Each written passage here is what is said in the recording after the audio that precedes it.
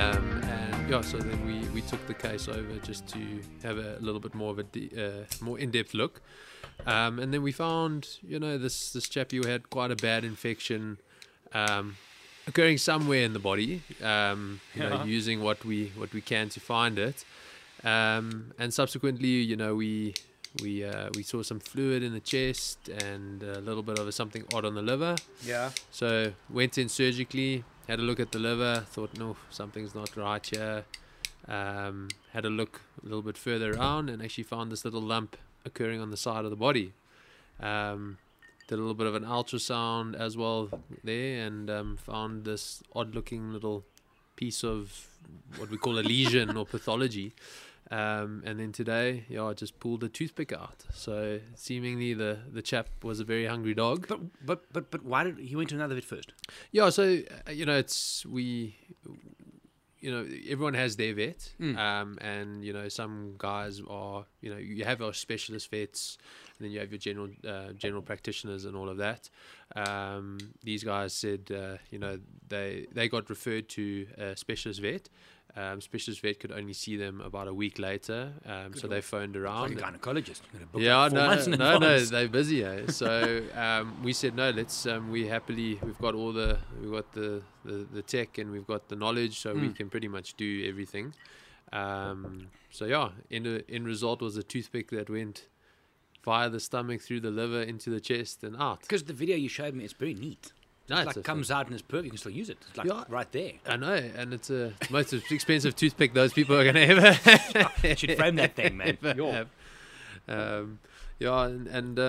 was a little bit uneventful, to be honest, while pulling the toothpick. I was expecting this long stick or like a monster thing. Yeah, no, guys have you pull out society sticks and you. What's the weirdest thing you've taken out of a dog?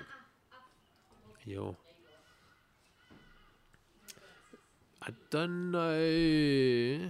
Haven't pulled out anything like funky yet. I mean, I have heard of some horror stories where dogs have eaten like panties and sex toys and shit like that. I have to ask you this. I spoke about this on one of the Wild Eye podcasts. Do you remember Richard Gere's gerbil? No. There was a rumor going around, and this is like, I don't know, way back, where they went to sex parties and stuff, and he stuck a gerbil up his ass. like you can Google this shit, right? But then, so we're in the office, and my sister Krista a little while ago, this comes up, and everyone's like, no, it can't be. So you Google gerbil, Richard Gere, there's, thank God, no pictures. Yeah. But then on, Urban Dictionary, there's a term called gerbiling. Okay. And what apparently it entails is you put psychoactive substances on a small rodent, and then you go up the north with it. Is the psychoactive substance for the gerbil or for you? Probably both. I hope it's for the gerbil. Good Lord. No, it's for a gerbil. Yeah. So panties out of a dog. Yeah, look, they'll go and eat like a bra or panties. But I've heard some weird and wonderful things from my colleagues as well. But you pull things like balls, bones, washing lines. What? Yeah, no, dogs don't give a shit. They'll eat anything. And we were just talking about how resilient these things are. No, they're tough as nails. I mean, you swallow, go ahead. I've pulled out a mango pip from a dog. You go and swallow a full mango pip. Christ alive. Yeah, I know. The dogs, I mean, the next day you want to run to the hospital. These dogs sit there for a week, like, hurting. And they don't show pain until the last minute. And sometimes that's to their detriment. They're just resilient in what they are. No. How did you get to a vet, though? Did you know from a young age? How did I become a vet? Yeah. Did you know from a young age? Yeah, so I think growing it up in the family, obviously my dad's a vet and all of that, so that's helped. Going every day into the clinic, or most days. Yeah, most days. And just was just something that I learned to do. Yeah. And then following in the footsteps was great. Certainly not the same perspective when you're growing up to when you're in it. Meaning, I think everyone thinks, a vet is every day you go, you save lives, fantastic day, you winning with animals. It's definitely not the case. It's the same as young guys who want to become game ranger. Yeah. I'm going to work with lions and leopards and elephants all day. No, it's 95% people. It's exactly the same with us. We'd love to every day focus on the animals, but with animals comes the owners. So, and with that becomes financials, and that's a big talk that unfortunately in our career no one preps you for at varsity. Everyone teaches you how to do this surgery, look at this, but no one teaches you what do you say to a person who says, okay, listen, this is how much the op is going to cost, and the guy says, I can't do that. But this is, I was about to ask, so is there no, from a vet training point of view, a module on psychology or people or managing stress and people? Because, I mean, I've gotten bad news from you in the past, and I don't blame you because it is what it is. Yeah. But you can fuck someone up. Yeah. So don't they teach you how to deal with that?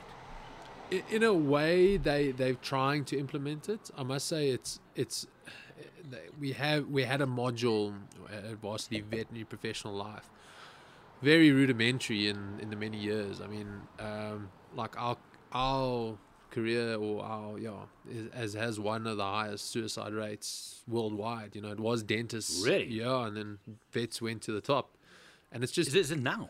It's the last couple of years, Gerry. I mean, the first, to be honest, no one says that as you writing into vet school, please let me in. They say, listen, did you know? Are you sure? Yeah. Specifically, then, as you get into vet school, they sit you down and kind of say, listen, guys, be prepared.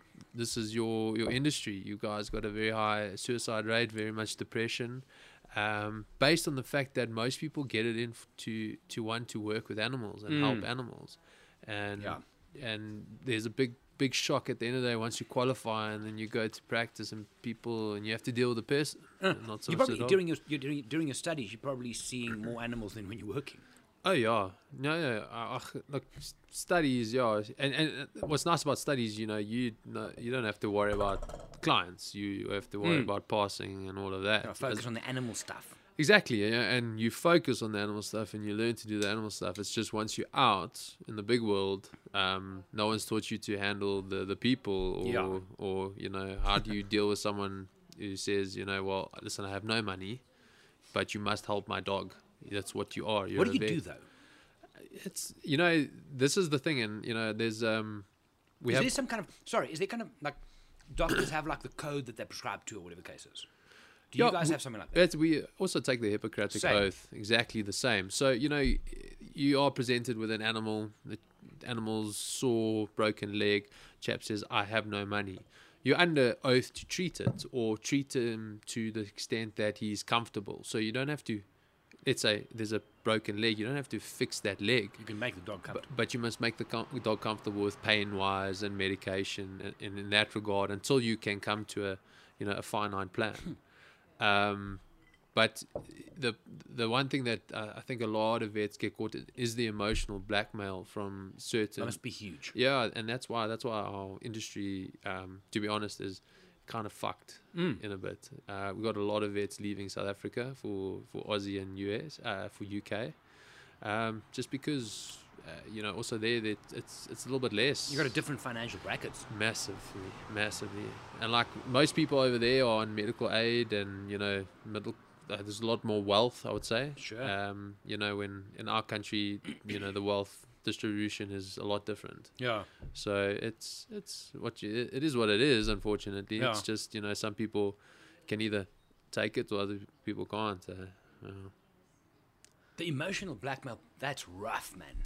Yeah, that is rough. Yeah, it is, and no one expect. You don't wake up in the morning and you go to work and expect to tell this like, listen, I can't help your animal. Yeah, you've had him for money. 14 years. Sorry for you. Have a nice day. Yeah, no, you want to do everything you can, but at the same time, you've also got to put the lights on at home, the lights on at the business, pay the employees, and if you had to do everything for free, then What is? I mean, I don't know if you know this. What would be the vet prices for the consumer as such or the client compared to international? Where do we rate? Are we on the higher end or where do we sit? No, we are far less than what you would in like the UK, US and Aussie. And the majority of those people there all have medical aid. So for them it's a laugh, that and they can get the best out of veterinary or out of medicine. Let's call it medicine, human medicine, veterinary. If you know that you're covered, there's no, I don't want to say financial restraints to say, okay, listen, I've only got 5,000 Rand, but what the problem is will cost you 20,000 Rand. Oof. Then vets have to work with a 5,000 Rand budget, then, you can only do so much.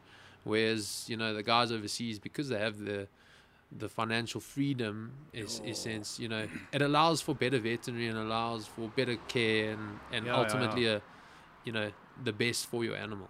So that's I think the big difference between here and there. So you never turn down the client? No, definitely not. Not allowed in invert brackets. No, look, it's all variable. If a sick or injured animal comes in, hit by a car, it needs to be assessed. Now, you're not going to turn the chap away and say, listen, I'm not going to help you. So you stabilize the animal and you say, listen, this is where we're at. This is the long-term outcome. This is probably what it's going to cost. Most people will say, okay, listen, the quotation, I can do it, or I can't. What are my options? And then you give them the options. You say, listen, we can either, we can do what we can with what you have. Fuck, that's hard. Or if it's really bad, then it sucks to say. Then you got to say maybe euthanasia is the best option, and that's not the word you want to say every single day. But it happens often or not, and again, that's the big shock that you get once you come out of vet school that no one tells you. Is it from a mental health point of view? Like, with depression and the whole thing and suicides in the industry, is there a place or a part of a governing body where they can go to? Does this get touched on during your qualifications moving up? Yeah, so it does in a sense. We have a South African Veterinary Council that does, is our regulating body. They do help. They do have, and we have certain members that are always there to say, listen, if you have a problem, rather call us. True. We'll talk you through it. And I think there's it's a big awareness amongst us. So if colleagues feel like they're having a burnout or having a tough, guys help each other in all the right respects. But I don't think it's the only one problem is, I think, is we just don't have enough vets to fill. Oh, really? Yeah, so we have a massive shortage. So you work, sometimes 8-12 hours a day. You sometimes have after hours to do. So you don't have a colleague to if you're feeling burnt out, you say, listen, I'm really having a shitty day, or I'm hurting. There's nobody to lean on. There's no one to lean on and say, listen, can you maybe just fill my gap for me, fill my shift while I just have a break? Not that easy, to be honest. Yes, that must be hard, hey? Because I know. We've been coming to Honeydew Animal Clinic where you guys are since my first dogs, since I moved back from the lodges. Yeah. And I know, we phoned with Rocky. I phoned on a Sunday morning, like 5 o'clock. I was watching NBA, something's wrong. Yeah. Meet you there. Now, I can just imagine if you're tired, you've had a long week. Yeah. You feel mentally health challenged in a way where it's just, okay, I need a break. You're on call, boom, in you go again. Yeah. How do you break? How do you take a break? How do you break from it? Yeah, I think for me it's and I love traveling. So like for me, I always look for as soon as there's a gap, we must go bush, sea. I enjoy fishing. I used to exercise a lot, but now I'm just too lazy. And after 12 you just got married. Of course, it's like married life. 12-hour day, I'm like, what the fuck? I'm keen to go throw away. It's easier to have a beer. Of course. But yeah, that's mainly it. But again, the trouble is, and I think like my peers, is that you go on holiday. You take 1 or 2 days and you hit a little bit of relaxation, and then third, fourth day comes and you're like, I feel like I've got to get back into it, because you only go at 100% a lot of the time, and then you stop and you're like, something's not right. I feel like I've got to get back. What's the longest break you've taken in the last 5 years? No, I've luckily taken 2 weeks. Okay. My wife has pushed me to take it. Good so. for her. Yeah. Well done, yeah. But I'm not. Listen, I think I always say, even to all my other mates and vets, and say, listen, the break is what you need. It's good to detract from the clinic and the practice that you're in, and actually enjoy life and don't even think about work. Yeah. Even though it might run. It was like saying to someone, "Don't think about breathing. Yeah, no. Just don't do it." Yeah. No. Is that what is the split? I mean, for vets, male to female in South Africa, is there more males? No, majority female. Really? Yeah. Didn't know that. Yeah, so back in 19 Futsak when my dad was around, he qualified in 1974. Isn't he like one of the first vets or something? He's like is- vet royalty or something. He made up veterinary. No, I'm joking. He's not right. that old. Yeah.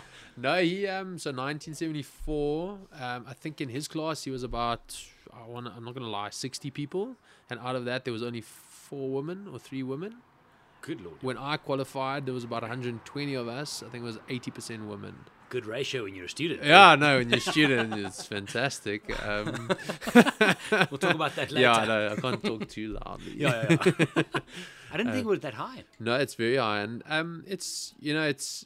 eventually the intake was all on academics at a point, and to be honest, girls really sit and swat harder than guys do. Definitely at a school level. I know I was lazy as shit at school, but it's definitely a little bit of a, I don't want to say it's a mistake in that part, because a lot of women also come out and be like, okay, they don't want to work an 12-hour hard day at a stage. Some do, and they really have to because it's part of our industry, but they also want to go home to like their families, or they want to start families, they want to have kids, and then you find a lot of women just want to do a half-day job, or they stop, or other people come, well, not even women, guys as well, they come out and they decide, there's not only clinical aspects of it. There's quite a few careers in veterinary you can go into. You can go into like a corporate environment. You can go into... What would that look like? Like guys work for food companies or medicine companies, and there's reps. So they'll try and say, listen, this drug is a new drug on the market. Is that still a vet though? Yeah. You don't, you're not listening to the heart, you're not sticking your finger up a dog's ass and all of that. No, but all the good stuff. Yeah, all the favorite part of my day.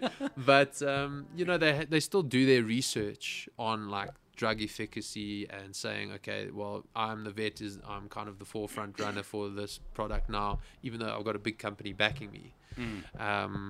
It certainly helps if someone, a vet or a professional person, comes and says, listen, as a vet to a vet, or a medical person to a doctor, I can say this drug or this food or this product, we've tested quite rigorously. Yeah. It works. So, okay, this is me personally. That feels like a cop out though. No, I don't know. That's different strokes. Like I'm going to sit there and say, Derry. I've studied vet because I want to work and help animals and help people, and now you this. You got to suit me. I don't know. It's like, what? Well, you certainly don't have to do after hours and weekends, which helps. Is there more money in that? Yeah, definitely. Okay, so for people listening, I mean, I know as a child growing up, when I was growing up, it was either you become a doctor, a lawyer, what was the other one? Like an accountant or something. Yeah. No. That was like when we grew up, that was the options. Yeah. And vet was kind of in there with the doctor side of it, with the perception that you're going to make millions. Yeah, no, it's again burst someone's the bubble perception, the unreality of it. Look, as if you're a practice owner and you have your own clinic, granted, but there you're working as a business, and you have to work as a businessman. You have to be a good veterinarian as well as a good business skills. Fuck all. Really? No, fucking nothing, man. How? They teach you to drill the needle into the dog or into the cow. So you can pull toothpicks I can out, stick my hand up a cow's ass, but they don't teach you how to do finance or accounting at varsity. Yeah. But isn't that what's wrong with the whole system, though? Even schooling today. I don't have kids. Yeah. But neither do I. Kids still. Kids get taught how to or about the Second World War, and on this day that happened. On this day that happened. They get taught about biology. This is a mitochondria. This is an amoeba. Blah blah blah blah blah blah. Yeah. I can Google that shit. Yeah. Teach me real stuff. It should be done like that. I feel as well. Didn't Elon Musk start his own school for his kids? I don't know. That ache is mad. Yeah. Did you check? Differently mad though. Got something to it. In a good/bad way. Yeah, it's obvious something's working. He recently challenged Putin to a fight. I saw. Single combat. Still think Putin will take him, man. That looks dangerous. Yeah, man. Have you seen, they've done a study on him walking. Putin. Because when he walks, his right hand is literally still. Only the other one swings. You think it's a studies fake? and stuff on this. Because he's a military mind. Gun, grab, quick. Okay. That looks fucking psycho. No, I think he's as fucked up as things are now. I think he's quite a badass. Or he was a badass. He was badass. No, he's just mad. He's still a badass, but he's just a mad badass. No, he's Yeah. cooked. Yeah. So back to that is they should have. It would be nice if they kind of gave you a basic business. So there's nothing, zero. No, man, nothing. So as I said, like you've either got to you got to learn quickly. So as I see most of my mates have either gone into, and as I say, in our industry, you've got small animals, cats, dogs, exotics are birds, parrots, all the small little things, large animal work, cattle, sheep, farms, all of that, horses. You've got chaps who go into marine, so dolphins, all of that. So Safaris, Big Five. yeah, wildlife vets all over the place. What else? Is there like a pecking order between you guys? Nah. Like if some oak arrives at some party and he's like, guys, I just treated a fucking lion that like fought with a rhino, and the other guy comes, I just treated a fucking dove. Oaks will try to swing their dicks, but it doesn't Really? work. Yeah, I know. Come on, man, No, really? but, I think the basis of it is that, like, if someone says, I treated a lion, you're like, okay, what did you do? Give us a little bit more detail. Yeah, You're yeah. like, no, I just darted him. You're like, well, fuck, we all Come know. on, We all know how to do that. That's okay. Yeah. Like, did you do surgery on it? No, I don't do surgery. Well, fuck, I would have done surgery on it. So actually, they do throw a little bit of like Yeah. boxing gloves now and again, but it's just good fun. But as I say, like some guys do poultry, like chickens. I could not in my fucking life think of I've studied 8-9 years to go work with chickens, but that's mass scale. Guys are working business there. So I just think if you go to a bar and you pick up a girl, like, hey, what you doing? Oh, I'm a chicken vet. You ain't getting nothing, bro. Well, you've got the biggest fucking cash flow, so you've You got the can make it biggest rain. watch and the Lamborghini. So the chicken vets coin money. Really? They cook it. A chicken vet? It sounds. It's not at all like flattering. It's not nice at shit. all. But no, you're alright financially because again, Really? there's a shortage and there's tons of chicken farms. Yeah, What do you do with chickens, though? it's more like the guys will see like if a chicken house, all the chickens, and that's like 100 to 200 a house, or maybe sometimes more. Do you charge per chicken? No, I don't know. But Damn. it's big decisions they make. I mean, they've got to decide. Listen, okay, these oaks, they're not looking lacquer because there's a disease going through their house. So then he's got to make the call and say, listen, you got to cull all of them. That's like 300 chickens. That's a big financial loss for that. So the stress on that is, Jesus, I think a lot bigger. But I mean, the biomass. Couple do million. You cull one elephant to 450 chickens. Yeah. Where do we sit on Where's this? the balance? Yeah. That's bizarre. Chicken vet. There's probably someone listening to this on Spotify thinking, I wanted to become an accountant, but I'm going to become a chicken vet. No, yes, let's do it. Really? Yeah. Okay, so now, wait. So when you go study veterinary, Yeah. there's obviously basics. You get up to a point. Do you then specialize and say, I want to become a chicken vet or a donkey vet? Yeah, definitely. So So what would you be? Just general? Like a GP? I'm a general practitioner who has an interest in small animals, so dogs, cats, a little bit of birds and stuff like that. And then you as I say, you do pick a course. At what point? 3 years in, 4 years in? It varies, Gerry. Like, I mean, some guys I know, like I've got a very good mate. He was from Mpumalanga, Limpopo. Fucking wanted to be a wildlife vet. The boy started his own clinic in Kimberley, and now he wants to be a specialist surgeon in small animals. So he forever thought, I'm just going to do wildlife, and now he's going to be a specialist surgeon in small animals. So it comes with change in time. You start university we started 2011, and then I qualified 2018. So it's a long time of drawn out to. You come preconceived ideas, okay, I'm going to be this type of vet, but in that time it can change massively. Are you going to change? Are you happy with what you're doing? I enjoy what I do now. I certainly, there are days where you're like, this is the last vaccination. I'm very. How many people did you see today? Today was more procedures, so lots of surgeries running. Not too many consults, so which is nice. I enjoy doing the surgeries and the procedures. But there are some days where it's a little bit quiet. You start thinking, shit, I would have enjoyed maybe doing a little bit of wildlife today, or going to see a horse, or just getting out. Would you know what to do? Like with the wildlife. So let's say, for example, we go to Madikwe, we staying at Nkuru or Kakama. We spoke about that.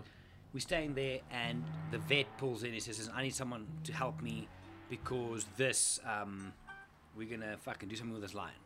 Yeah, so it varies. I mean, if I know what the problem is, you can extrapolate from. So is a house cat the same as a lion? Yeah, pretty much. It's just much bigger. That's why you're a vet. You know shit like that. Yeah, no. So, as you say, like in our first year, we study cattle, we study sheep, we do donkeys, we do horses, you do chickens, you do birds, you do everything, anatomy and physiology of all of them. So it's not just one, you do them all. And as time goes by, like you more specialize, so then you realize, okay, I'm going to do more in-depth knowledge in this species so that you get it there. But most of the time, you still have a basic understanding. Yeah. And most of the time, physiology is physiology. Like, it kind of works the same. The heart, the lungs, so on and so forth. Like, okay, a cow's got 4 stomachs, a dog doesn't. But, Okay. Other than that, it's pretty much the same. I'm going to quickly take a pause. We need to find a lighter and some more drinks. Cool. Back in a second. Okay, and we're back. While you just... I've snipped that already for you. Oh, fuck, okay. Yeah, so it's snipped. You just need to light it. I went to a cigar shop in Bryanston today. Okay. So, normally get stuff from Cigars for Africa. Yeah. Phenomenal service. I mean, you pay, they deliver the next day. They're in Durban. Yeah. Great service. Good selection. But now, we're going to Clarence tomorrow, and Johan and I need some cigars for the trip. So I Google, I find this place in Bryanston. Walk in, they've got this big fuck-off humidor room. It is insane. Anyway, got some stuff there. There's a lighter. Yeah. For 22,500 rand. Lekker. It's the best lighter in the world. It must be. It can give you a blowjob as well. It's fucking amazing. But what it does... What's the name? I can't remember. I'll give you the number. Check that out. But, so it's got a soft light, like that Zippo. And it's got the torch. Okay. My torch one didn't work. But 22,500 rand for light. I'm okay. You're a vet. I don't you need can that. afford it. Oh, fuck. But if you ever want to buy, really, really cool cigar shop. Is it? Copa Habana Copa Habana. at Hobart Centre. Good stuff. Oh, that's a good one. I must say my journey into cigars has only been of late. Oh, yeah? But I do enjoy them. I think after my wedding, I slammed about 20 in the 1 week, and I got so sick that I was like, oh, don't overdo it, Jason. And then you get these guys who, they smoke cigarettes, and they come and they pull this thing into their lungs. It's like, dude, you're going to die? But watch those old movies of those chaps that smoke a cigar every day, or hear those like a old toppy that smokes every day. I was like, my word. Have you seen Scarface? Long ago. I watched it this weekend. I was home alone, and I was doing like a dry needling course or something. So I decided I'm going to watch. So I watched American Werewolf in London, 1981. And then Scarface. That movie is sick. I definitely think the old school movies are. Oh, I'm very bored, I must say, when I sit down on just for a quick squiz at movies now. Nothing excites I think the CGI is too much. Yeah, but everything is just fucking boring. There's no acting. So if you look at something like Entrapment with Sean Connery and what was her name? Black cat suit through those lasers. Catherine Zeta-Jones. Yeah. They acted. There was 2 people and that was it. Yeah. Al Pacino in Scarface. Tony Montana. Fuck. He's got cigars. Every single scene there's another cigar in. Say hello to my little friend. That man it is just, it's amazing. Got a cigar full. Oh, no, good movie. And then I watched American Werewolf in London. I think it's 1981. Yeah, yeah. And the acting, I mean, they're not going to win Oscars. They didn't. But there's something still when he does the transformation from him to the wolf. Yeah. And there's no CGI. And then you can check the hand kind of stretch and stuff. But when you see the wolf, it's a real wolf. They've obviously filmed it in different angles so you see the whole thing. But there's something real about it. Yeah. Now, it's CGI, and I love the old stuff. I don't know if you've ever been to... yes, I went many years ago to... I think it's Bromfontein. Jeez, and they had like old school theater, but Yes. only black and white movies, and they showed like Casablanca and all of that on. Yeah. That was flipping unreal. More of an experience Yeah. that you can. There- Don't think they do it anymore though. There's a place in is it Parkhurst, 4th Avenue, with all the restaurants. Yeah. You know where Hudson's is? Yes. Just up, there's a burger joint. Up from there, you walk in, and you go upstairs to the first floor. There's a little theatre called the Egrek, EGREK Theatre. Okay. 30 seats only, and they show. So the one showing might be Batman, Okay. whatever the new Batman, and then before that, it's something from 1930. Unreal. So we went there a while ago and watched this black and white movie. It was fucking amazing. But the cool thing as well is you can order yourself a popcorn combo with a bottle of wine. But there we go. It's a win. And you've had maybe a bottle of wine before, maybe two. Not maybe. No. You just come from Most downstairs. definitely. No, but those I came kind of from things, it's Hudson's. great. Yeah, Hudson's have good stuff, hey? No, it's the whole old school theatre. And now more, I mean, I was a big fan of the Marvel movies. That was great. Tony Yeah. Stark, Love You 3000, very sad he it's- died, whatever. But the old school stuff, I literally, for me, like Gladiator. Yeah. Yes, man. You got Scarface, all these old things. I still have to watch Godfather again, though. So like, I mean, I said to Leah the other day, I was like, I get so bored when I come home and I put like Netflix on. I can't watch a series. Okay, there's too much fucking choice. That's maybe the one No, thing. it's overload. And Total. I watch everything for like 20 seconds again. There's no captivation. You're like, no, Yeah. I'm over it. But my brother-in-law said, watch. I never actually. This is the thing. I never watched Formula One until I watched that series, Drive to Survive. I don't know if you watched it. No. Gerry, do yourself. What is it? So it's basically like it follows the last, I think, 4 years of Formula One. Now recent. Of recent. So, but they captivate like every moment of it from a different team's perspective. So, like the top dogs, Mercedes and Red Bull. And I'm certainly not an F1 expert at all. It just kind of gives you, because I used to watch guys on a Sunday watching it and getting so excited. I was like, I see, that's fucking It's boring. a car driving in a Yeah. circle. No, I think so. I've got better things to do. But after watching this, you kind of get into the politics of it, and you see the guys that back it, and you see the big things that go into it, and you see the competition There's a between shit ton of money, hey? massive. Not only money, but just the competition between the drivers Really? and the way the drivers are against each other. Unreal. So Isn't there a big race this weekend? this is the start. Yeah, I think it's this weekend is the start of the new season. Oh. Yeah. Because I'm going to Clarence, and Johan says to me, "Oh, yeah, Sunday morning we're going to do this." Dude, what are you talking about? No, there's like a 7 o'clock Grand Prix. I said, I will get up for NBA and UFC. I'm not sure I'm getting up for cars driving around a Gerry, track. I thought the same until I watched this. Maybe I need to watch this. I think you will, and I think you'll see. Also, like I haven't had so much attention to detail when I've sat and actually stayed away. So most of the time, I sit down on the couch, I have a beer, and and you go brain dead. 10 minutes I'm dorsing. So this is the first time I've actually managed to get through like 3 episodes without falling asleep. So it's definitely worth it. What was it called? Drive to Survive. Drive to Survive. Yeah. Documentary. Documentary. Yeah. No. But the other thing now, what's this Tinder Swindler thing? Yeah. Did you watch that? I stopped halfway. Not even halfway. Were you upset? No. I just Are you the thought, Tinder swindler? well, Gerry? yeah, watch your space. There's this guy that's ripping me off still on TikTok. I've told you about that. Jesus, we'll get there. I just think, so was she from Norway? Like the first blonde girl in Tinder Swindler. Yeah, I think she was Norwegian. So now, just from a common sense point of view, No. fuck, meet someone on Tinder, right? Swipe left, I don't know. Anyway, meets this guy at a hotel in the lobby, and 20 minutes later, you're going to get on a private jet with him. But not just with him and his ex-wife and the fucking kid. Okay, not strange. Text your friends, hey, I'm going on a private jet. By who? I don't know, this fucking... Then... They live in Africa, Gerry.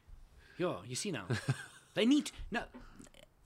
And then, she's seeing this guy he leaves her these voice notes, whatever the case is. Then, the son of a billionaire asks her, can I please get $25,000 cash from you? Yeah. Sorry, you don't need to get laid. You need to get fucking locked up because you're so stupid. Yeah, no. Come on, I also, as soon as that part hit, was when he like- was like, all my bank accounts are frozen, I have no money, and then I need you to send me money, I was like, and they sent him money. That's what's the fucking. You're a billionaire's son. You don't have money. You just do what you want. Yeah. No, it was. No. I literally stopped watching it. I couldn't. These chicks are stupid. No. And that man is still going, apparently. He's still on Instagram. Yeah, and someone actually, I think he has events that say like, okay, we'll pay the Tinder swindler to come there and you can meet him. So people are paying this like for like appearances. Let's give this guy credit. He was clever. It might not have been ethical Like or correct. baiting the idiot. He made money. Well, they asked for it. They were stupid. I think I would silently agree there. I looked at this thing and the first I'm like, no, I can't watch this. It's just It was stupid. and like, but how it perpetuates is still, and those were the only 3 that they showed out of who knows how many. Yeah. I mean, there was a couple South African girls as well. Really? Well, yeah, it shows a picture of him in Cape Town with his mate, and I think there was one or two South African girls as well. I would say I'm going to watch it, but I'm not. I can't. Don't Can't waste be your bothered. time. Don't. No. I watched that. I wouldn't watch again. No, it's... I think there's a South African Tinder swindler as well. Like I think I saw it on News 24. Obviously, like the name stuck to the guy because he's doing the exact same thing within South Africa. I wonder about Tinder. I've never been on there. I've never downloaded the app. I don't know it. I don't know either. Okay. I just know from a lodge industry point of view, and I'm not talking on the Wild Out podcast now, so I can say things. So from a lodge point of view, in the Sabi Sands, so the Greater Sabi Sands is made up of, I don't know, 20, 30, 40 lodges. Yeah. You got the big one, Sabi, Lion Sands, I know that Tinder was used between the guides and the staff of the lodges just for a booty call. Oh, man. You have a night off, swipe right, left, whatever it is, swipe right. Quick, I just need a quick fuck. Okay, here I am, done. Oh, what did they have to do? And it's not just guides, it's guests as well. No, for sure. So these guys are fucking driving I'm here on now. a dirt road through lions just to go get a quick off and then come back. Well, what did I actually have to do before? Like send a pigeon? And like, there's no... No, man. Make a plan, huh? In the old days, Yeah. magazine. This is way back. No, man. No, you have signal. I think Yeah. it's convenient. So you bored and you got time, why not? I just think that with even something like meeting people going online. Where did you meet Leah?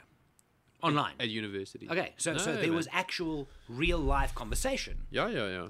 So we knew each other, 5 years before we started even got together. So we were friends first. She was the same year as in my year of studies. Mm-hmm. And we just kind of, we were mates in the beginning, and then towards the end of varsity, we started dating. But before that, I mean, it's very, luckily at our university, everyone's on campus. So there's no reason for you to fucking go online and try and meet mates, because, we're on all the maybe 700 students. You all live on campus. Okay, some are outside. All vet students. Yeah. 700. I want to. That's through all the years. Yeah, I want to say okay, maybe 500, and there's a couple nurses. So, Were they hot? I'm joking. I'm totally joking. some yes. Yeah. Let's not beat around the bush. Yeah. So like you're on campus every day, and you're all in hostel, and and we were mixed race as well. So there's no sort of segregation. And also we were a lot older at the time, so you're not like 18, 19 coming out of school. You don't know. Most guys are like in their 20s, 23, 24. So you luckily can be treated as adults. There's not really much rules at the end of the day. So, that was fantastic. So there everyone meets everyone.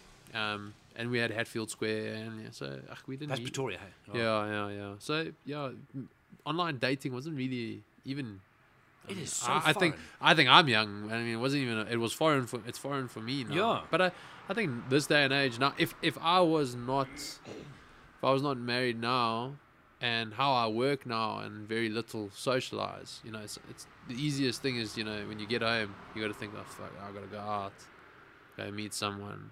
Do you think though the people? I mean, look, I get it.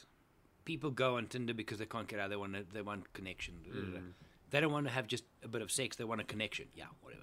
But there's that. I get that. Yeah. But do you think the younger generation, what would that be? Let's say 20 and under today. Yeah. If we had to take their phones away, what would happen? Fuck, I don't know. Their brain would explode. No, what would they do? I mean, We went to a movie. Okay, this just before COVID, so it's even like 2-3 years ago. Standing in a movie line to buy popcorn, and we're having a conversation. And kind of you check around because now I'm getting irritated because the queue's too long. Yeah. Turn around, and there were 9. There must have been 13, 14-year-old girls behind us. Yeah. Obviously in a group. Yeah. Every single one of them on their phone. Yeah. What are they texting each other? Yeah. Did you see him? What? No. And I mean, I think about when I went out as a lighty. You know, if going to the movies when you're 10, 11, 12, I didn't have a phone.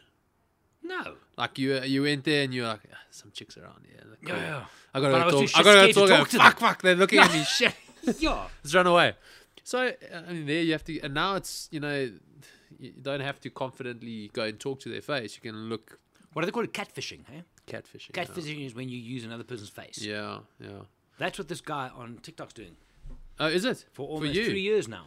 What? He has ripped people for more than $20,000 using my face, my Okay. content.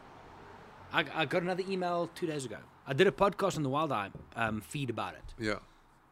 He literally, so long story short, someone tells me way back, I haven't done TikTok for a long time, but I get a message from this woman now recently on Instagram. Yeah. I finally found you. I hate you. Fuck you. You're a terrible piece of shit. I'm like, I don't even know you. Hello. Yeah, how's about how you do it? And anyway, so, but it catches me off guard. I'm like, what? And she just keeps coming, but like fire and brimstone. And eventually I'm like, okay, hang on. Where did you know TikTok? You said you loved me. I sent you the money. Dude, it is shocking. Really? I've got Wyatt Macho is the one name. The other one is Bensei Macho or Wyatt, whatever the case is. Okay. So he's not trying to do tours. He's not trying to like. No, he's trying to sell them. Oh, is it? Okay. If you look at his, I've been blocked on every single feed of his. Oh, but right. if you, the ones I've been sent, people will send it to me. I got an email 2 days ago about a new person. It's up to like 15 now. Fuck, no. Where if you look at his feed, my profile picture, he screen records my videos. There's stuff me playing with Rocky on his feed, Hectic, eh? and then he would try and sell people trips Yeah.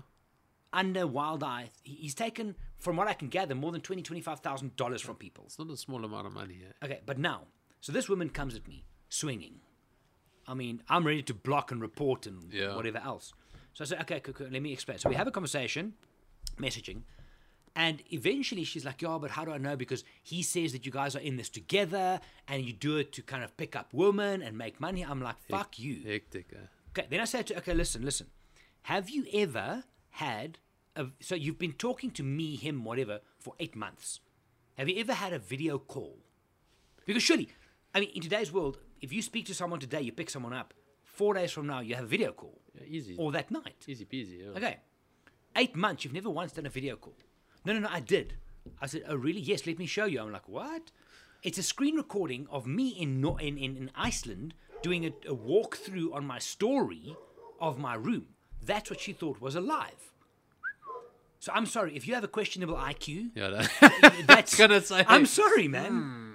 So it's gotten to a point where I'm just like, what do you want me to do? Yeah, it's not. From what I can gather, this guy lives in Florida. He's obviously not English native. Surely you've tracked him to Florida, or how have you kind of known? It's through the first when it happened on TikTok. He had a picture of which could potentially be himself on his feed, and then what some people have said, it seems like it's Florida. I don't know, but I've got an email address. I got blocked. So he's got Wyatt Macho 01. Yeah, it's the first one I ever emailed him back on. Got blocked.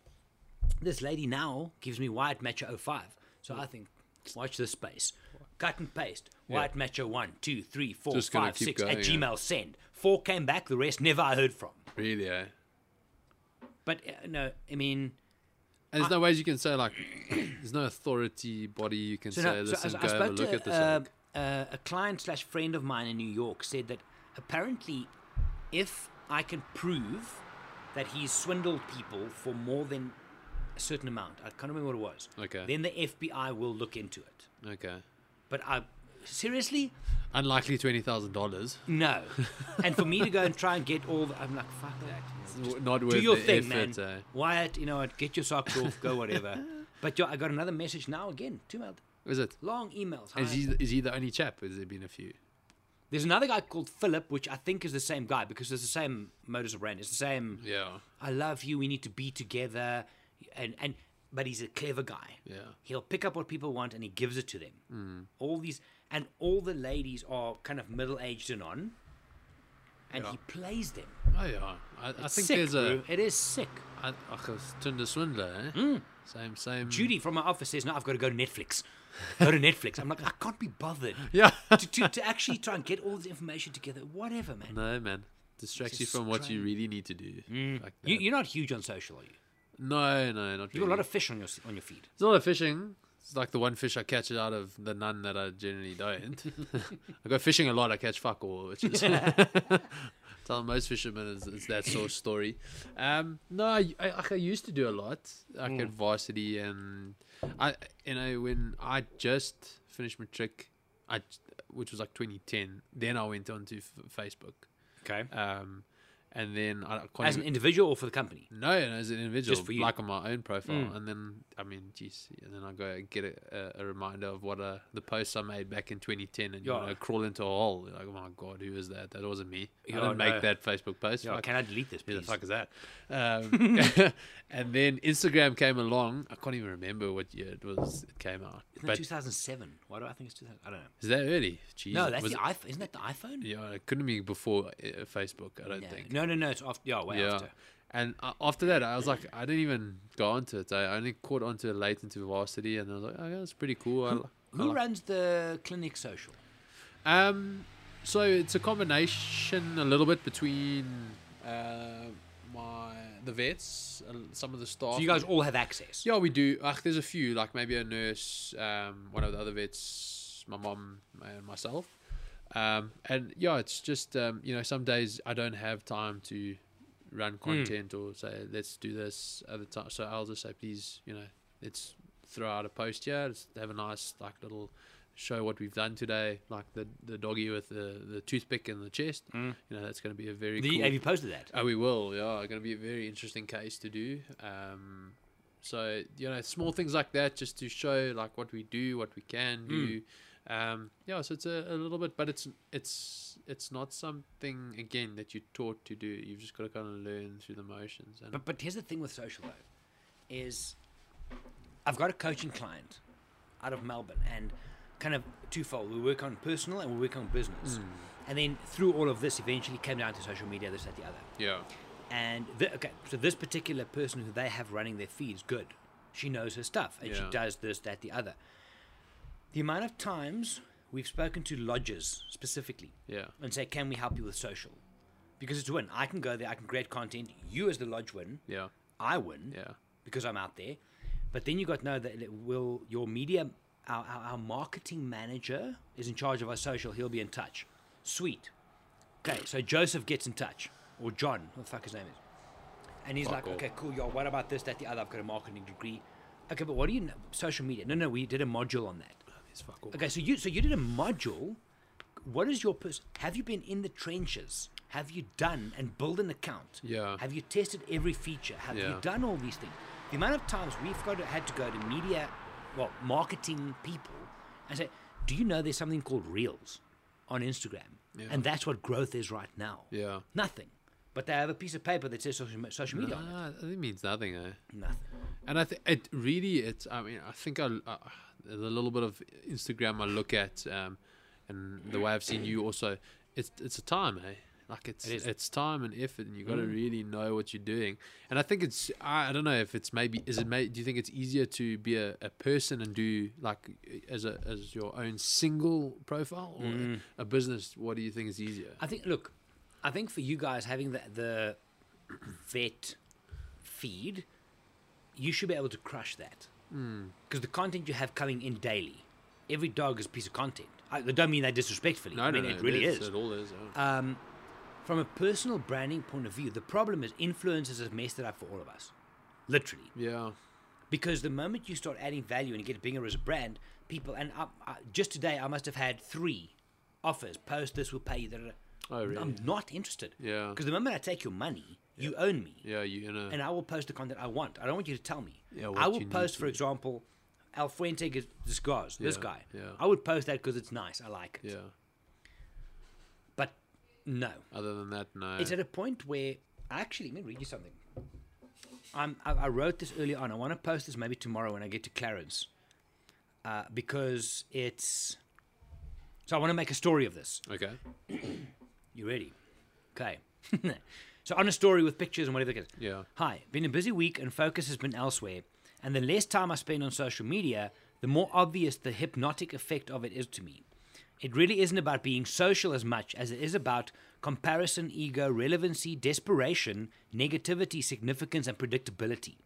These things, rather than adding value, seems to be the major obsession behind the subtle sense of desperation for likes, engagement, and attention.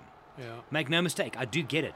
I've played the social media game for many years, and right now it's no longer quite as exciting for me to participate.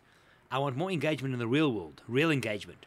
This week alone, I've helped people realize their travel dreams, educated people on destinations and photography, and literally changed people's minds and lives in my coaching business.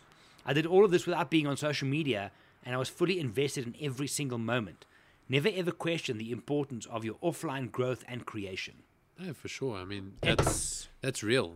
That's what it is. That's going. People are posting stuff. You're very popular. Your phone's ringing all the time. It's a security company. Hmm? Security company. Oh, isn't that a bad thing? I don't know. From home. I'll phone later. No. For the, Maybe they're stealing patat or something. no. I'll find it. I'll kill you. Patat. Favorite dog breed? Yes, I love pugs. Obviously, man, pugs are the bomb. Yeah. As vets, you shouldn't. You actually not supposed to like the flat faces and the Brachycephalics are the bad. brachycephalics are no nose, but I love them. Man. I think Why? that Just explain to people the why. personality, man. They're awesome. Man. So I've always been a Boston Terrier fan. Yeah. Like since many, many years. And Jackson's my boy. He's a rock star and he's super anxious and edgy and whatever. That's fine. When I fetched Louis, the pug. Oh, what the fuck is that? Literally, no, you're joking. It's an alien. The woman brought this thing out. So my sister went with because I got it as a birthday present. So she brings this thing out. I was about to say to her, sorry, that's broken. That is not. I didn't what order that. I don't know what that is. The head is as big as it is now. The fat body. It's bizarre. But they are the most, what's the word? Charismatic dogs. Yeah. Holy hell. The personality is just No, weird. but, that's why I dig them. I mean, we've Patat got. is the best name for a dog ever. Yeah, I know. It's like, well, I laughed the one day. I mean,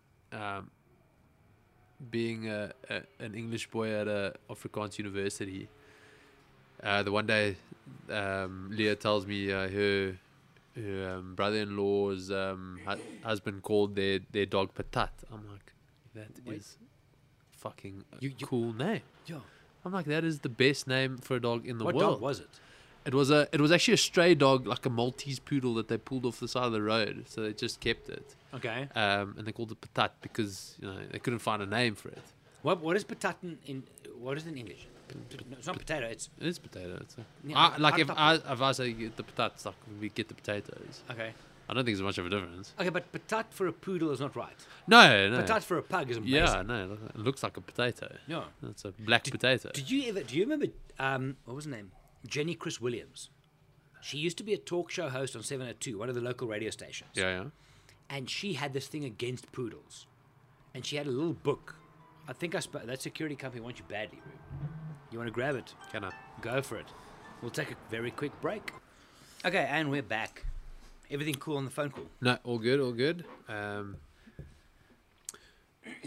Yeah, I think going back to the social media thing, it's I mean, as I said, like I was doing it a lot, and I still I basically maybe look at posts. I more enjoy looking at posts than following. But How again, often do you go? I mean, on a day, how often do you go to social? if it's a still day, maybe like twice, 3 times. If it's busy, I'll only go in the evenings once I get home from work. But I'll just go into Facebook, quickly run the feeds. So you post some stuff? No. Just run, just No, check. I just see what's going on. Okay. Just see what people are up to. Just check in. I enjoy watching like a little bit of the news. Not even though it's good news, but just to see. No, the world's a bit of a shit show right now. Exactly. But TikTok is enjoyable. I think funny feeds is what we're going for. But your posting, not so much. Don't really have time for that. Nah. But again, it's enjoyable to also again detract and see what's real. Yeah. You don't always have to post. And I think a lot of people post stuff and you see the greener side of life. Meanwhile, it's maybe not so. Ah, that's all fake, man. There's so much fake out there. It's frightening. I've been trying to get hold of one of, I'm not going to go the names now, but one of South Africa's kind of bigger, in air quotes, influencers. Yes. Because I want to have an honest conversation about the whole thing. Yeah. Because today you tell me this is the best bowl. You got to buy it. I'm sliding off my seat because this is amazing. Tomorrow, this phone cover is the best. Then this microphone is the best. It's like, make up your mind. But it's also like You're selling your soul for that shit. Yeah, but is it consistent? Like, can you No, it's not. every day do that? Like, because you've actually every day got to wake up and be like, I've really got to find something new. And I don't want to say I don't want to detract. I think it's a lot of work because shit, it is work. You got to go find something to sell or be and. I don't know, try to sell your product, your lifestyle. But they don't have a product. And also, it's not a... They are the... Well, I guess they would answer they are the product. Yeah. But then you get these chicks, and some of the guys as well, every day they're in a hairdresser. The next day they're doing their lashes. Yeah. The next day they're doing their nails. Then they give some... There's one that did like a tampon thing. And it's like... Hey? I'm like, no, for sure. A tampon influencer. Okay. Explain more. No, I don't know what to tell you. So it's like posing with a bikini, and then it's oh, it's that time of the month, but I can, with confidence, sit with my green bikini next to this pool. Okay, I'm speaking for the whole world. We don't give a fuck. Okay? Because wrong target market, Gerry. Yeah, you're not. Maybe we check the feeds. But a lot of it based on the TikTok model. And it's dancing and stuff, and it's like this and that. But then you get the guys doing it, the girls doing it. It's like, this is not the real world. There was a thing recently. I think it was Michael Bisping, one of the US middleweight champion on UFC a couple of years ago, and he read a thing on a podcast recently where, and it was comparing Russia to America. Yeah. So in America, you have grown men dancing to TikTok. Okay. Where in Russia, the guys are fucking wrestling bears when they're 4 years old. Yeah, I think people... We're having the people growing up now, we have a soft generation coming up. But I think a lot of people made money, in the growing days of it, to be like, it's too easy to be an influencer. And I think guys creamed it, with money-wise. They're still making money. They're still... Big money. I don't doubt that. But I think everyone now sees, okay, well, that's a job. But now the market is saturated and you are... having to do and pull out the weirdest shit in the world just to be known. And that stuff does get fine, puts you on the spot. But at what point it's going to crash. Well, I don't know if it's going to crash, but if you don't have a set skill, like what is your set skill? You can sell shit online. It has to mature somehow. Yeah, I know. It has to mature. I mean, you can't be doing that when you're a buddy unless you've changed start selling, I don't know, old buddy shit. I don't know. What is old buddy Strollers and wheelchairs. I don't know. Zimmer frames, bro. Oxygen tanks. No, it's a very strange reality. It's very strange. I saw the U.S. government. No, not a joke. The U.S. government got 30 TikTok influencers together in order for them to help them spread the message of what's the war about, don't worry about that. And Tim Dillon, he's got a podcast, he's a phenomenal comedian out of the US. And he did this skit where he does so now you've got the US government speaking to all the TikTok stars. Yeah. But not Charlie D'Amelio and Addison Rae and the big Bryce Hall, the big guys. Like the in-between guys. Yeah. And he does this skit what are those TikTok guys going to do now? I mean, they know how to sell shampoo and tampons. Okay, so there's the one part of it. Now they're like, okay, so what are we selling here? Yeah. And can you please hold my camera for me for a second? It's yeah. I don't know. Maybe I'm too old, but I'm not getting something. I understand social media. I really do. Yeah, I think you're better than me. Fuck. You're not great. I'm not going to be lying to you. But, no. but it's just it's such a strange reality. the generation I mean, Like I know there's like when I first got onto Instagram, there's a vet in the US, and there's a couple of vets as well. And I just know it because it's like celebrity vet is my industry. Yeah, Sure. And this chap has got maybe like 4 million followers. Yeah, no, he's cooking, eh? But obviously, he's a good-looking chap. Well, on TikTok? Yeah, no, on Instagram. Yeah, he's a good-looking chap. He posts very cool feeds. You know, people. Is it valuable though? I mean, is it correct from a vet point of view? Yeah, look, maybe, but he's selling himself. Sure. It's his, he's selling himself. Maybe he's I don't follow much of his content or look at his content, but he's got 4 million followers. But because he can sell, he's a good-looking chap. He does veterinary, plays with puppies, plays with dogs, plays with. Yeah, you put a good-looking guy without a shirt holding a puppy. man, Oh, you're done. I'll sign up. It's like whatever, man. Yeah. So, and that some stuff just gets likes. Eh? Is there like in the US, UK, wherever in the world, is there like a celeb? Like I'm thinking of what's the dog whisperer? What's his name? Cesar Mendes. Him. Yeah. Cesar Milan. Cesar Milan, not Cesar Mendes. Yeah, I don't know. He's probably, I don't know who that is. That sounds like a Mexican soccer player. so I mean, Cesar Milan has kind of crafted this role for him as the dog behaviorist and stuff. Yeah. Is there like a celebrity vet, like a Gordon Ramsay in the vet world? But worldwide? I mean, I know you're in South Africa, but No, internationally. I'm definitely not in South Africa. I think worldwide, it's definitely that chap I was talking about. See, again, I don't even know his name. I just know there's a guy. Yeah. Because that shit almost doesn't interest me. I mean, naked guys playing with puppies. What do you want? Yeah, I don't. Fuck. Where's the chicks? But but I mean, there's you can Google that. You'll find it. Like I know there's a I've seen a girl called Jungle Vet. Jungle vet. And she's supposed to be a wildlife vet. Look, she's got a lot of South Africa. No. Well, I think she's American. She gets a lot of contact, but a lot of these people travel. They don't have permanent jobs, so they either do like maybe a stint in Africa for a couple months, stint in Asia, stint in. It's like the travel bloggers. It is essentially. So they'll go and do a little bit here, go a little bit there. Are they still a vet then, or did they study vet and they're not doing it anymore? They're just using the label in order to get sponsorships and attention and money. I think a bit of both, Gerry. Really? Yeah. Look, maybe they'll go and do. I don't think they're doing the hardcore part of veterinary, being like, listen, They're not pulling toothpicks out of like, dogs. Someone in Africa is not gonna be like, okay, please let's get Jungle Vet to come and dart the animal because No. you've got enough vets on your doorstep to do that. I think for publicity for them, it's like, okay, let's go into Zambia and we'll go dart a couple hundred buffalo and we'll move them to Congo as part of like Africa Park scenario. Do you think they're doing it because they care, or do you think it's because of attention?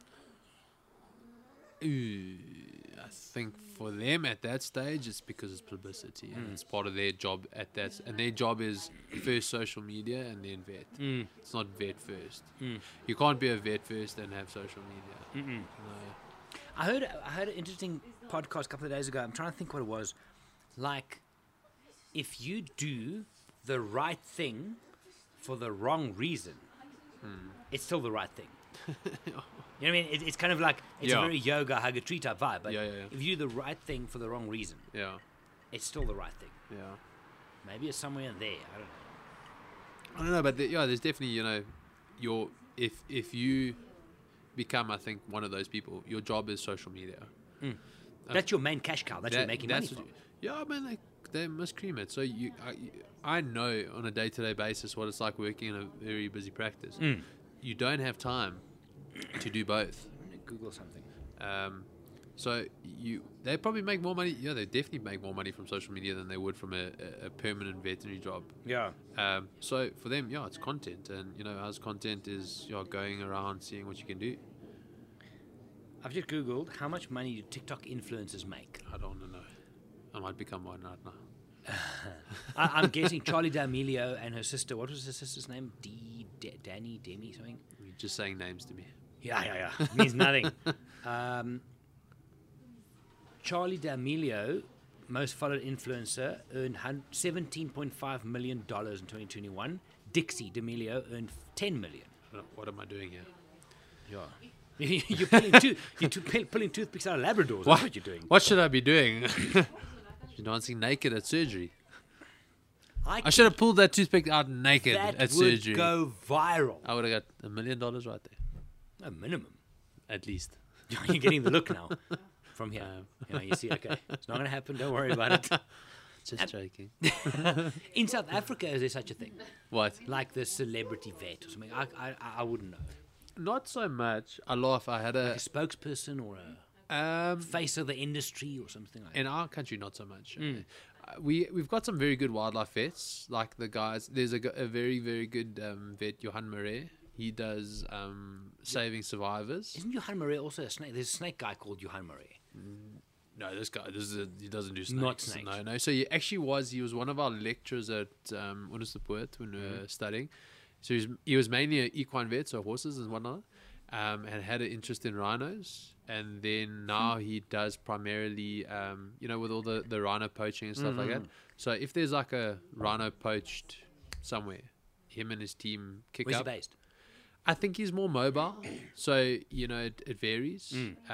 But yeah, Saving Survivors is the group or the company, and what they do is like they'll go there, and if the horrific thing where you see where basically that rhino's nose has been chopped out, and you see those guys go there and they take those rhinos to a secure location and they treat them. Still alive.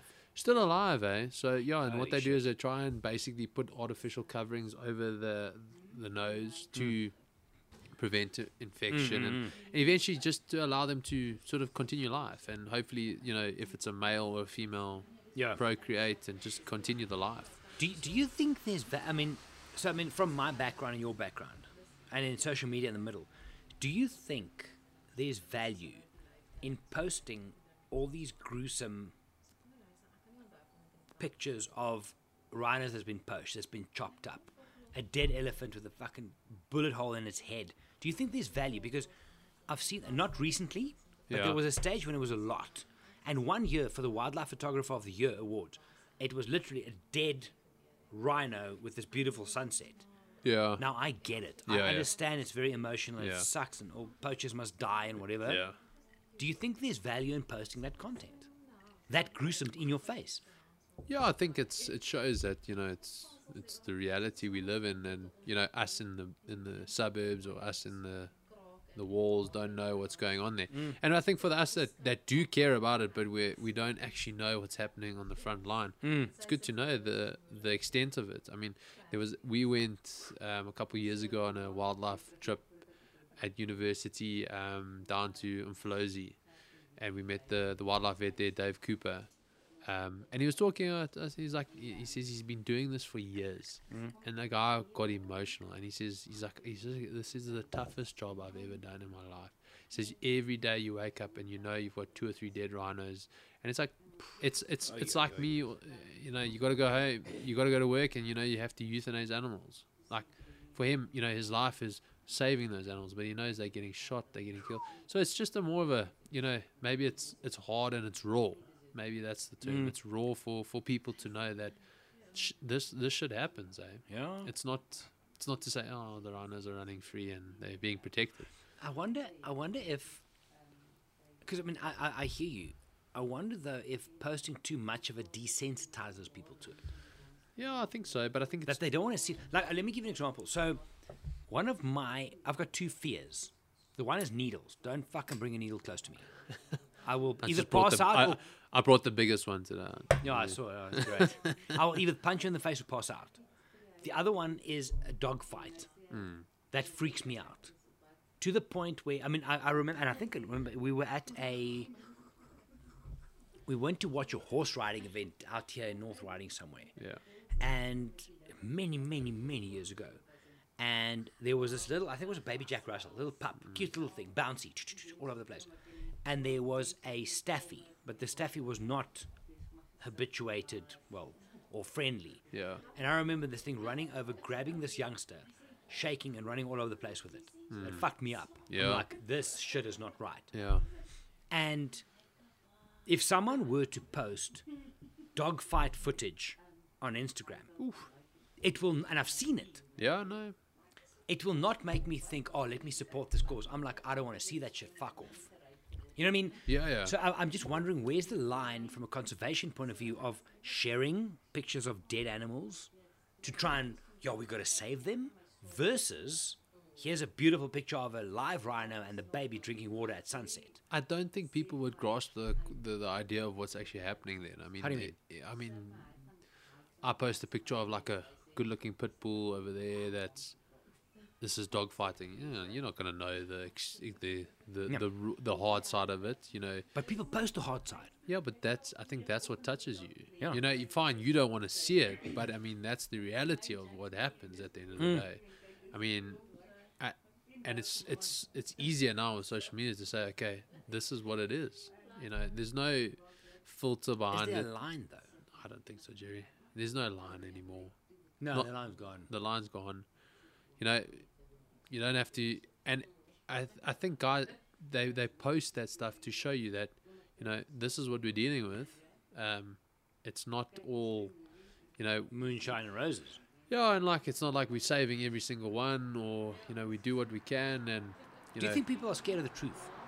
Yeah, I think people would rather not know, or it's easy to say okay, I support anti-poaching, I don't support dog fighting, and I don't support, but unless you see it firsthand, you don't really know. Like you can sit at a conversation like we're having and say fuck, I don't like dog fighting. Sure. But you don't really do anything about it until you see it, and then you can say, okay, well, maybe the small percentage that I have of either a donation or something might help.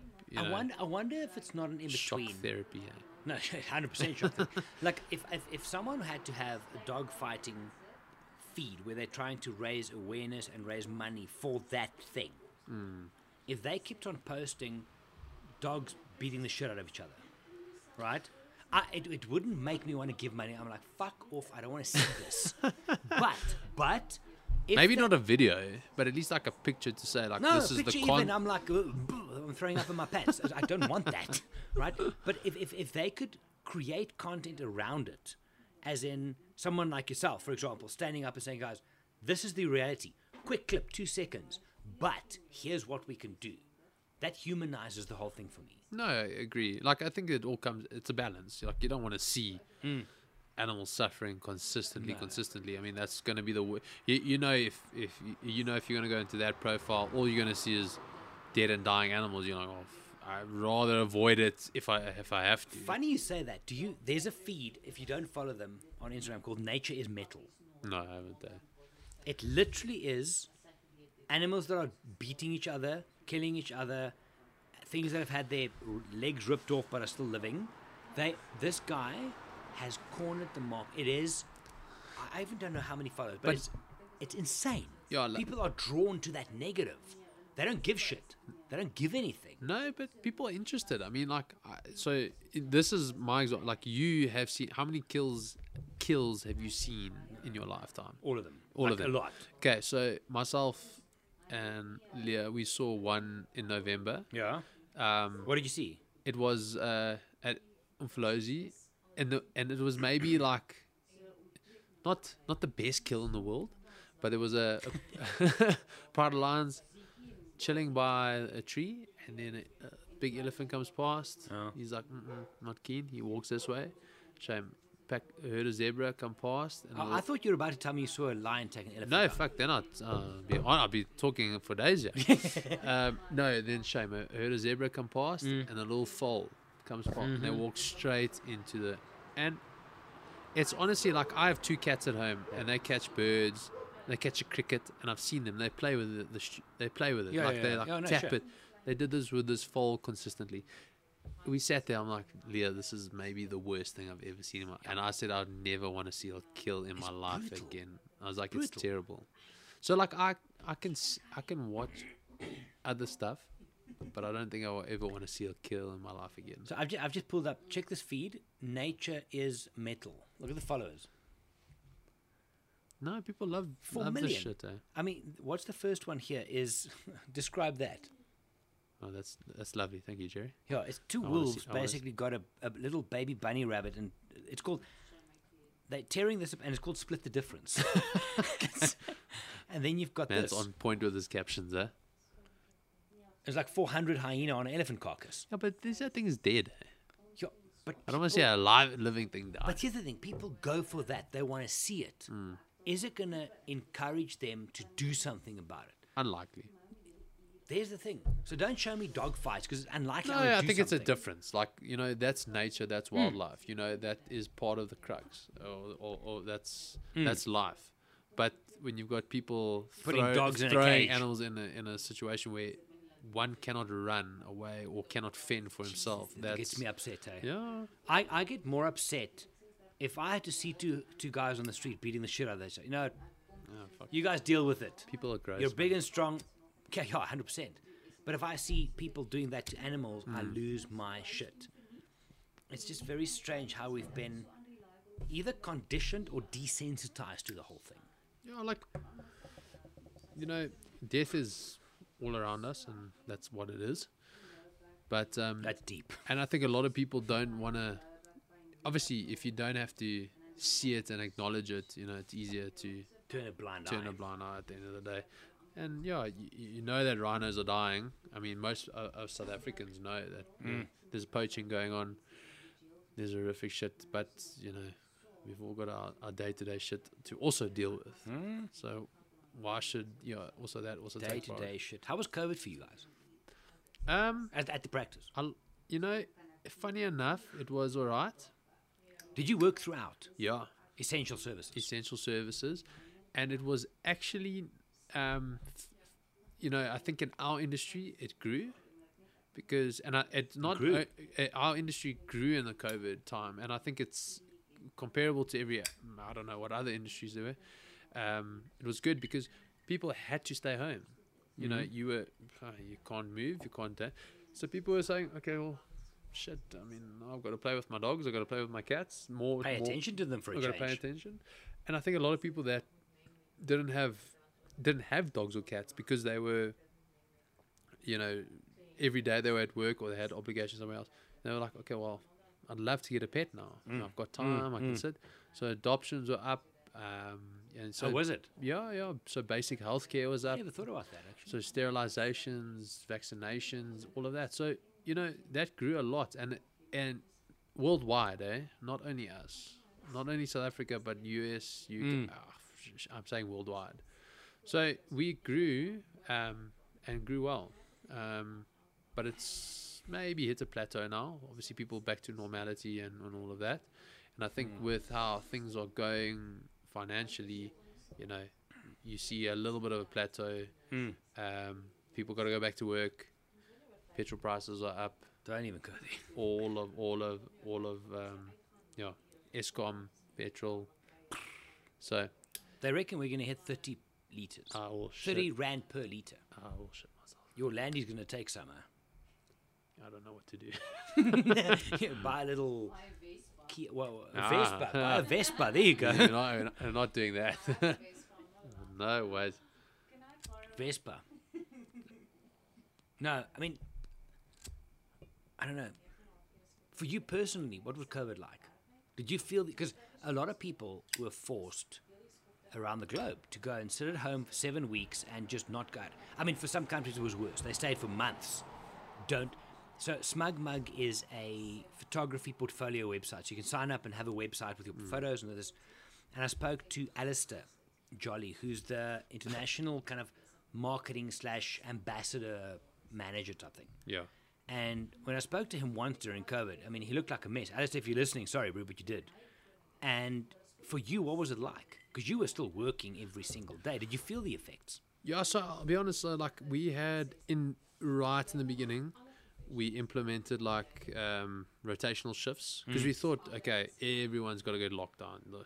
So we went really like essential staff, maybe one vet on for a couple hours, then another vet in. Like skeleton staff. Skeleton just staff, nothing. proper. So in April, like when it was very quiet. No one came out. But you guys were open. You were operating. No, we're operating, and like we went out when we needed to. And it actually got to a point, Gerry, where we had to all go back on because we had people for days. And again, I don't know if it's a consequence of I'm bored. Let me take the dog to the vet. I've got an excuse to go out to essential service. 100%. I went to walk around Discam just to get out the house. Yeah, like I've just got to get out the house. 100%. I know I can either go to the vet, the doctor, Or buy food. Yeah, I've got an option. So it was possibly one of those. And thank goodness for myself as well and my mental health, because I thought also, okay, cool, essential staff, I might get like a day off now and again. I can chill. I can maybe do a little bit of studying. Didn't happen. I was so bloody bored, and I was like, I cannot wait to get out of this house. I want to. Like, I can only walk around the garden so much. I can only watch so. I think Tiger King was my that was when Tiger King was the biggest thing. Oh wow.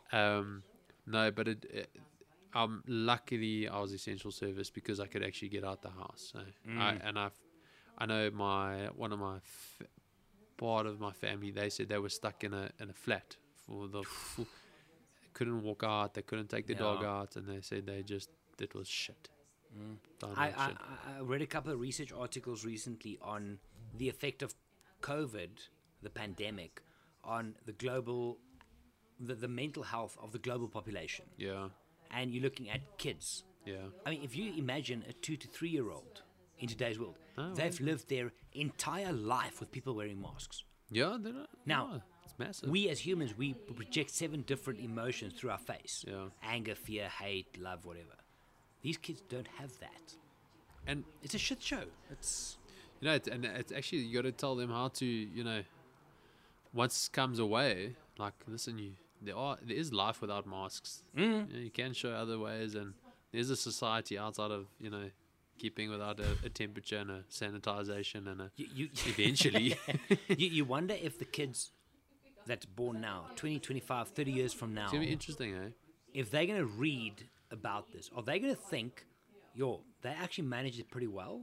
Or are they going to look at it and think, those people had no fucking idea what they fucked this up? Yeah, I wonder. Like, and for me, I think about when I was going through school and university. The biggest thing then was, I had my friends. You can go out. Yeah, sure. And that's all you think. Honestly, that's what you think about being that age. Yeah. And when you're at university, my balance was you study hard and you play hard. Absolutely. After, and then you don't have that balance anymore. You're not allowed to go out. You can't go see your mates. You can't drink. You can't do anything. Fucking hell. You got people who missed matric dances and it's a big thing, man. And so Jono, my partner at Wild Eye, his daughter, as lockdown happened, that was her first year of medical. Yeah, man. Her first 2 years of studying to be a doctor was done on a Zoom call. Yeah. It's wrong. No, I wouldn't enjoy that at all. No, to touch wood, well, thank goodness that it wasn't around. No. I had to just do it in the working stages of life. But yeah, it's going to be interesting to see how. Are you hungry? I'll chow. Okay, let's go have dinner. I'm not getting it. Yeah, I can tell. It's real. Listen, Jason, thank you so much. It's been real. Thanks, Gerry. We'll do this again sometime.